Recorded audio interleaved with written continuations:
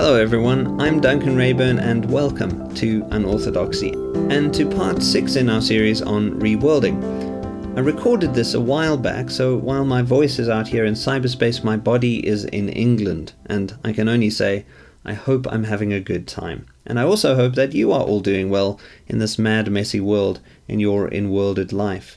The subject of this episode is tools, and we're going to be looking at some ideas around how the very tools we use, technologies for example, shape our worlding, deworlding, and reworlding. There is much more to say on this than I can possibly say here, but hopefully these provocations I provide will get you to think about how some of this can apply to your own situation and life. The primary assumption in this series has been very simple. It's the idea that in the life of faith and understanding, change is inevitable. Our beliefs and hierarchies of values will go through shifts in response to what's happening around us in the world. What is important to us yesterday will not necessarily be important to us today. And while this is a fairly ordinary and somewhat predictable thing, often this experience can be incredibly disorientating. Because maybe we knew what to do yesterday when everything was the way it was, whereas today we are left with a range of questions, not necessarily knowing what steps to take, not knowing what the future will bring, or whether our faith and understanding are adequate for the job of making life as good as it can be. Part of my argument so far has been that the Bible itself, as this massive library of books at the center of the Christian faith and tradition, indicates towards the inevitability and necessity of our being responsive to the world. The history of Christianity also suggests the inevitability of transitions in faith and understanding. This is something particularly evident when we take a view of the Bible and of Christian history through the lens of spiral dynamics, which is something that we're going to get to in the episodes that follow this one. It is in our responsiveness that we're able to reworld what has been deworlded, although this is by no means an uncomplicated thing. As we know from painful experience, when we have been deworlded, it is easy to respond in less than appropriate ways, or in ways that make things worse, and the same is certainly true for the life of faith. Often, we respond in ways that at the time seem to be very sensible and rational, but in hindsight will appear ridiculous and even childish. The truth, to be understood, is a matter of proportion, and being the disproportionate beings that we naturally are, we are bound to get our proportions wrong. The reality is that the life of the mind, which is so intricately involved in the life of faith, is always a matter of whatever it is that goes on in the mind. Its embodiedness, its worldedness, its emotional life, thought life, spiritual life, and so on. And this, as it turns out, has a lot to do with what the mind engages with, namely specific tools that we use to find our way through the world, like language and clothing and electronic media. We are, after all, tool-using creatures. I've spoken a little bit about the Tower of Babel already, but here I just want to go back to that story very briefly. At the heart of the story is this idea that a specific kind of technology, in this case bricks, can inform our own sense of our own capacities. In particular, brickmaking gives people, the people in the story, the impression that they can build a tower to reach God.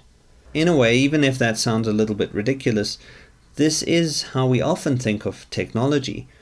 We think that certain technologies have a kind of saving quality to them. And this is something that Marshall McLuhan brings out in his work. McLuhan is definitely informing much of what I'm saying here. In the wake of modernity, Western people began to think that by splitting and dividing reality up into words and the distinct meanings of words, into messages and nuanced interpretations, that we are actually able to control the degree to which we are influenced by the world. The idea in modernity was that if we focus on things that we are consciously aware of, then all the stuff that we are unconscious of will not affect us very much. Which is quite a nonsensical thing to have thought, but it is still how a lot of people think. Even in the Genesis story we've covered, there's a suggestion that the content is secondary to the container. God first forms creation, then fills it. The form is first, the content comes later. This can be put as follows: the message is of less significance than the medium itself. Of course, technically speaking, the message is another medium, but it is still of less significance than the medium that it is part of. So what is on a screen is less significant than the fact that it is on a screen. The screen itself is actually having the biggest impact. McLuhan suggests that a medium is any extension of ourselves or anything that introduces a new scale or pattern or proportion into our associations and interpretations.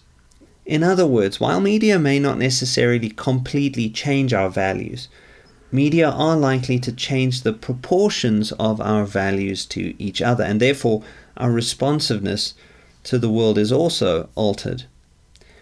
Let's look at a concrete example of a few media. Clothing, for one thing, extends the skin and, as fashion has shown us, changes the way that we see and understand people, as well as more functionally what sort of weather we are willing to put up with. In this way, the clothes make the man, so to speak.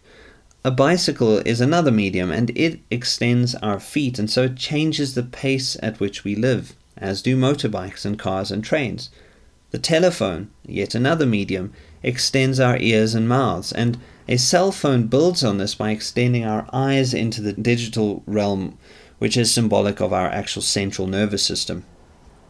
And now, anything connected to the internet, to this massive neural network called the World Wide Web, extends our minds out into the world.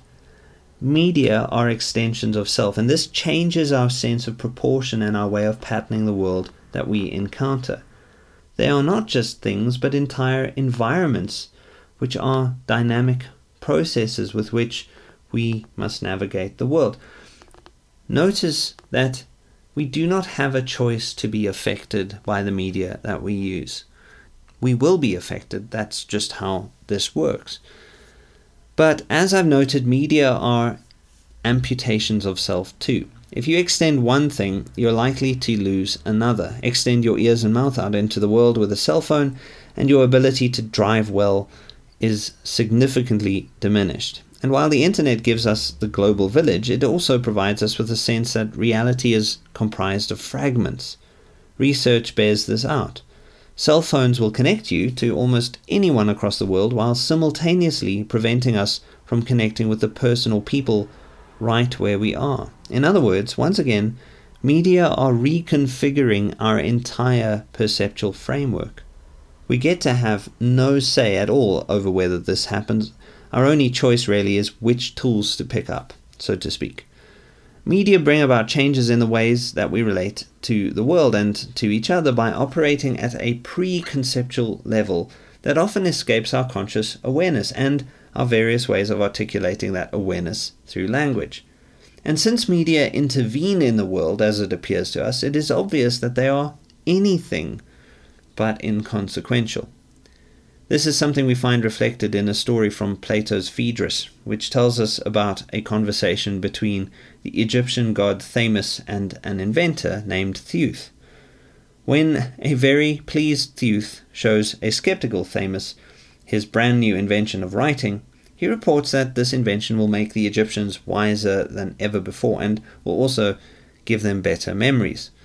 Thamus is not so convinced, though. He tells Theuth that this invention of writing will not improve memory at all. Writing to him is merely a receipt for memory. It is, by analogy, a map to the territory of memory. And with regard to wisdom, Thamus continues, the inventor Theuth is even more mistaken, for writing will produce not real wisdom, but a shadow of wisdom, a kind of virtual reality, rather than the real thing itself. Before we side with either Thamus or Theuth, though, we need to recognize that, as Neil Postman does, they are really one-eyed prophets, incapable of the kind of stereoscopic vision that we need to properly understand media and their effect on us. Theuth only sees the good of the medium, while Thamus sees only the bad. But media give and they take away. Maybe one way you could think of this is that media are a bit like Trojan horses. They are gifts that steal. This is what media do to us, but we should keep in mind that we are not merely passive in the face of the world. we really do get to respond. Still, one of the more insidious aspects, especially of the postmodern realm, and postmodernity can be thought of as a technology in itself, it's the assumption that we are merely passive and therefore merely reactive subjects. The truth is closer to the more ancient metaphysical vision offered by St. Thomas Aquinas. We are actively receptive, although it is true that we can give up our agency and therefore be given to responding in overly reactive ways. Nevertheless, since most people tend to focus on the more illuminating and giving aspects of media, my aim here is to dwell a little bit longer on the darker effects, the implicit and often unnoticed thievery of media, especially with regard to how it affects faith. In particular, I want to look at the various consequences that arise when the map, the mediated construction, supplants the authority of the territory, the primary and holistic experience of things in reality. How does this affect our debates, our psychologies, and our relationships with life and belief? What do we need to restore the broken relationship between mediation and holistic personal experience? I'm not sure I will be able to answer all of these questions here, but they are questions that are raised by looking at the question of technology. One way to address the problems of media is to become aware of how mediations have affected our perceptions. We get some sense of this from the famous 5 monkeys experiment. Some scientists put 5 monkeys into a large cage. There was also an appealing-looking bunch of bananas hanging from the top of the cage and a ladder that would allow the monkeys to get to the bananas. It didn't take long before one of the monkeys spotted the bananas and consequently he began to climb the ladder. As he did this, however, the scientists sprayed all of the monkeys with a torrent of ice water, leaving them rather unhappy. Later, another monkey would try to go for the bananas, but the scientists kept on spraying those monkeys with the cold water until they all learned that the consequence of their banana mongering was always going to be unpleasant. But then something interesting happened. One of the monkeys got replaced by a new monkey who obviously didn't know the drill. He went for the bananas almost immediately. The other monkeys, in a desperate attempt to prevent the blast of water that they knew was coming, immediately grabbed the new guy and beat him up. Since the spray of the water didn't follow, they assumed that their actions had worked. Then, another of the original monkeys was replaced. He also went for the bananas, only to receive the same treatment as the previous newcomer. What's most disturbing about this is that the previous new guy would join in. The same process of replacing one of the original monkeys with a rookie happened until all of the monkeys in the cage had utterly no understanding of what caused the other monkeys to be so terrified of the consequences of reaching out for the bananas. They just did what they did because it seemed that had always simply been the way things were done. Note here that the problem is, symbolically speaking, a loss of tradition. The monkeys cannot locate themselves in the world properly because they had no access to tradition. I mention this because my argument is not against repeatedly doing something just because it was done before, but is against doing something without knowing why. In which case the aim is not merely to do something else, but to figure out what happened before. The notion of tradition is vital to knowing how we relate to worlding, de-worlding, and re-worlding. But this is something I'm only going to be able to get to in the very last episode of this series.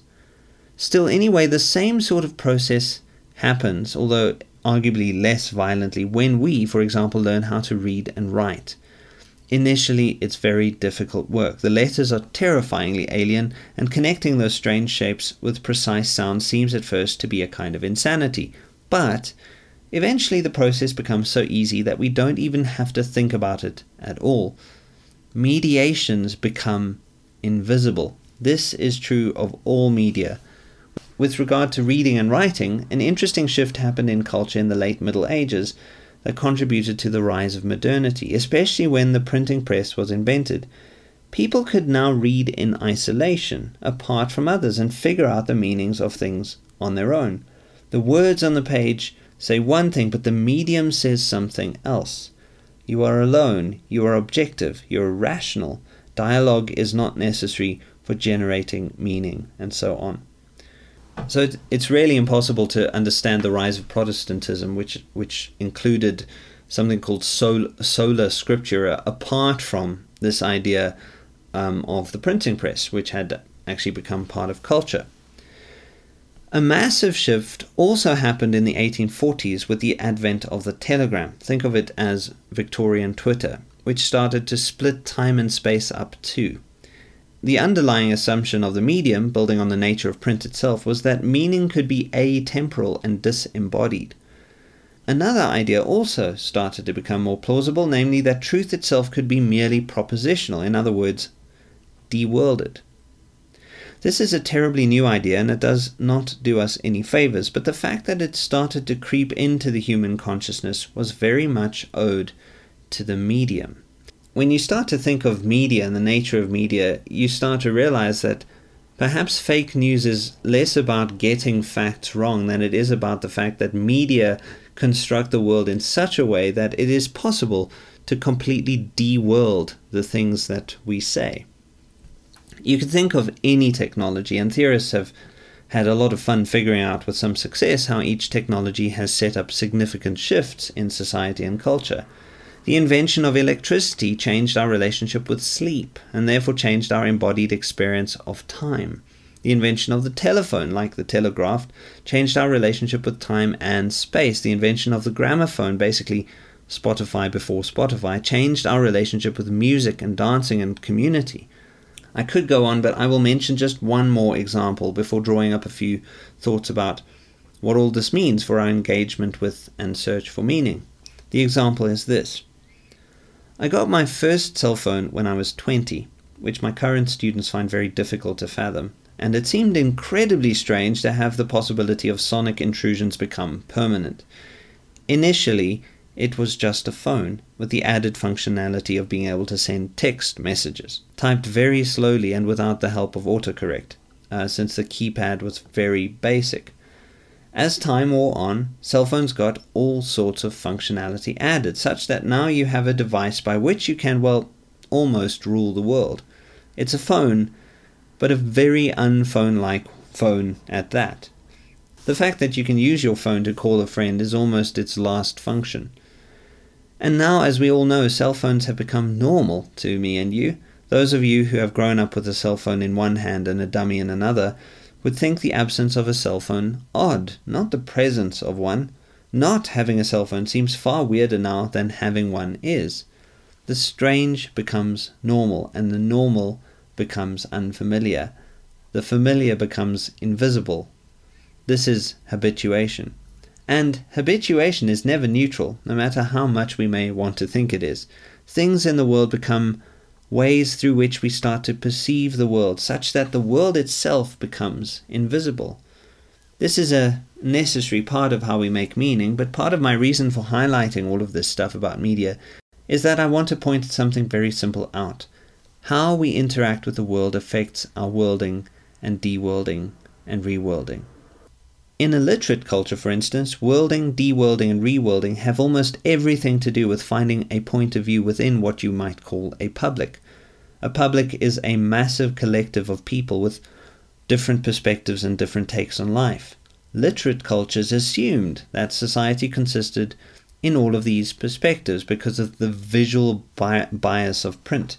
But now we are all immersed in an electronic culture, and the medium itself suggests, the medium of the internet or of social media, for instance, suggests the obliteration of point of view. It says we are all one. Yes, there are specific messages where people are trying to assert identity, but this has got everything to do with the fact that identity has been swallowed up by an electronic circuit, basically. The public is dead, and what it has given birth to is a mob. This is perhaps surprising, but as the West has moved towards retribalization, it has increasingly taken on the shape of a village in which everyone is bickering with everyone else, and gossip is unusually prevalent. We all go about wanting to have our own opinions, but the medium itself tends to say, no opinions allowed, which is at least partly why there has been a cry out by some people against free speech. Those people are merely mimicking the message of a particular medium. In this world of electronic media, de-worlding is experienced predominantly in being overwhelmed by the mob, even while we are seeking genuine belonging. And re-worlding is generally only possible when we do find genuine belonging, as well as when we find others who can hear our points of view in a world intent on homogenizing everything. One of the best ways to re-world in this mad world is to sit down with a good book and to have your own sense of perspective restored. Social media is not on the whole going to serve us well in this. I would argue that one of the more significant aspects of so-called modern technologies is that they are all insistent on de-worlding. I notice how people are often shocked at the existence of trolling online, or at how easy it is to get into an argument on Facebook or Twitter. Well, don't be surprised. Everything you put out there on social media is de-worlded, since the main thing that has been amputated is you. You are there, of course, but in a very small, very incomplete way. And even I have to admit that as you listen to me, I am just a voice and not a body and a human being. But maybe there is good news in all of this, because we naturally desire equilibrium. If we are paying attention, we will start to notice where and how imbalances have started to have much sway over us. But this is still a perilous and difficult thing to have to figure out in a hyper-mediated world, because even after we have disengaged from social media, and even after we've thrown away our cell phones, our minds will still operate as if we are still in the digisphere. So, this is what I want to say to all of this. First, we are all like those monkeys in that cage, living in the world as if it is normal to act and react in certain ways, when the truth is closer to this. We have been trained, often by a tradition that we cannot see and by factors in the present that we cannot notice. I'll mention one example in terms of how we've landed up in a world in which it's fairly normal to pick your own worldview and belief system. We think this is normal, but the reality is that this hyper-individualist approach to belief stems from a very particular genealogy, beginning with some late medieval thinkers and then taking the logic of Martin Luther's Reformation as a given. Secularism owes its existence to various strains of theological thinking, and is always in some ways parasitic upon theology, such that even choosing against religion today is made possible only by religion. Again, you can listen to my Murdered God series on this. Then, my second thought on all of this is this. Given that we are prone to merely reacting to belief systems today, I would argue that a much better way is to figure out the story of not just how you got to where you are in the life of faith, but how we all got to where we are in the life of humanity, especially in the West. What this has done for me is that it's gotten me to realize my indebtedness to history and tradition. Things are the way they are because history and tradition have given us a particular world, and in connecting with the larger story, the smaller story, especially the story of technological and relational fragments, becomes much easier to handle. The third thing I would say is this: be mindful of how the world is shaping you. I'll have much more to say on this in the next few episodes as we look at spiral dynamics, but for now just keep this idea in mind. Every way you interact with the world and with others is changing you. You are not alone, you are always enworlded. The assumption that we change our beliefs merely because we have arrived at new de-worlded epiphanies about how things are is preposterous. We can only change our beliefs when the world around us encodes that possibility in its very materiality. Once you become aware of this fully present to it, there is a fourth thing to be aware of. The world is shaping us, but we are not merely victims of its influence. We still have some agency and we do get to respond to it. What does it mean to seek after truth, knowing that our finding truth is bound up in what we pay attention to? Also, it's worth asking yourself this question: if I'm being changed by the world, then what kind of world do I want to be changed by? Do I want to mimic the digisphere and its digiphrenia, or do I want to mimic that which brings about wholeness and genuine connectedness? We are not merely victims of the world we inhabit. We do get to have a say. We do get to choose how to respond, even as we are being affected by in-worlded being. Very practically speaking, this means that we can engage in technologies in a more holistic way, changing them up, so to speak, becoming aware of what each one does to contribute to our sense of wholeness. And that is what I have to say about tools. Thank you very much for listening, everyone. I do appreciate it, and I hope that this has given you some decent food for thought. Do join me for the next episode, in which we begin to look at spiral dynamics. Cheers.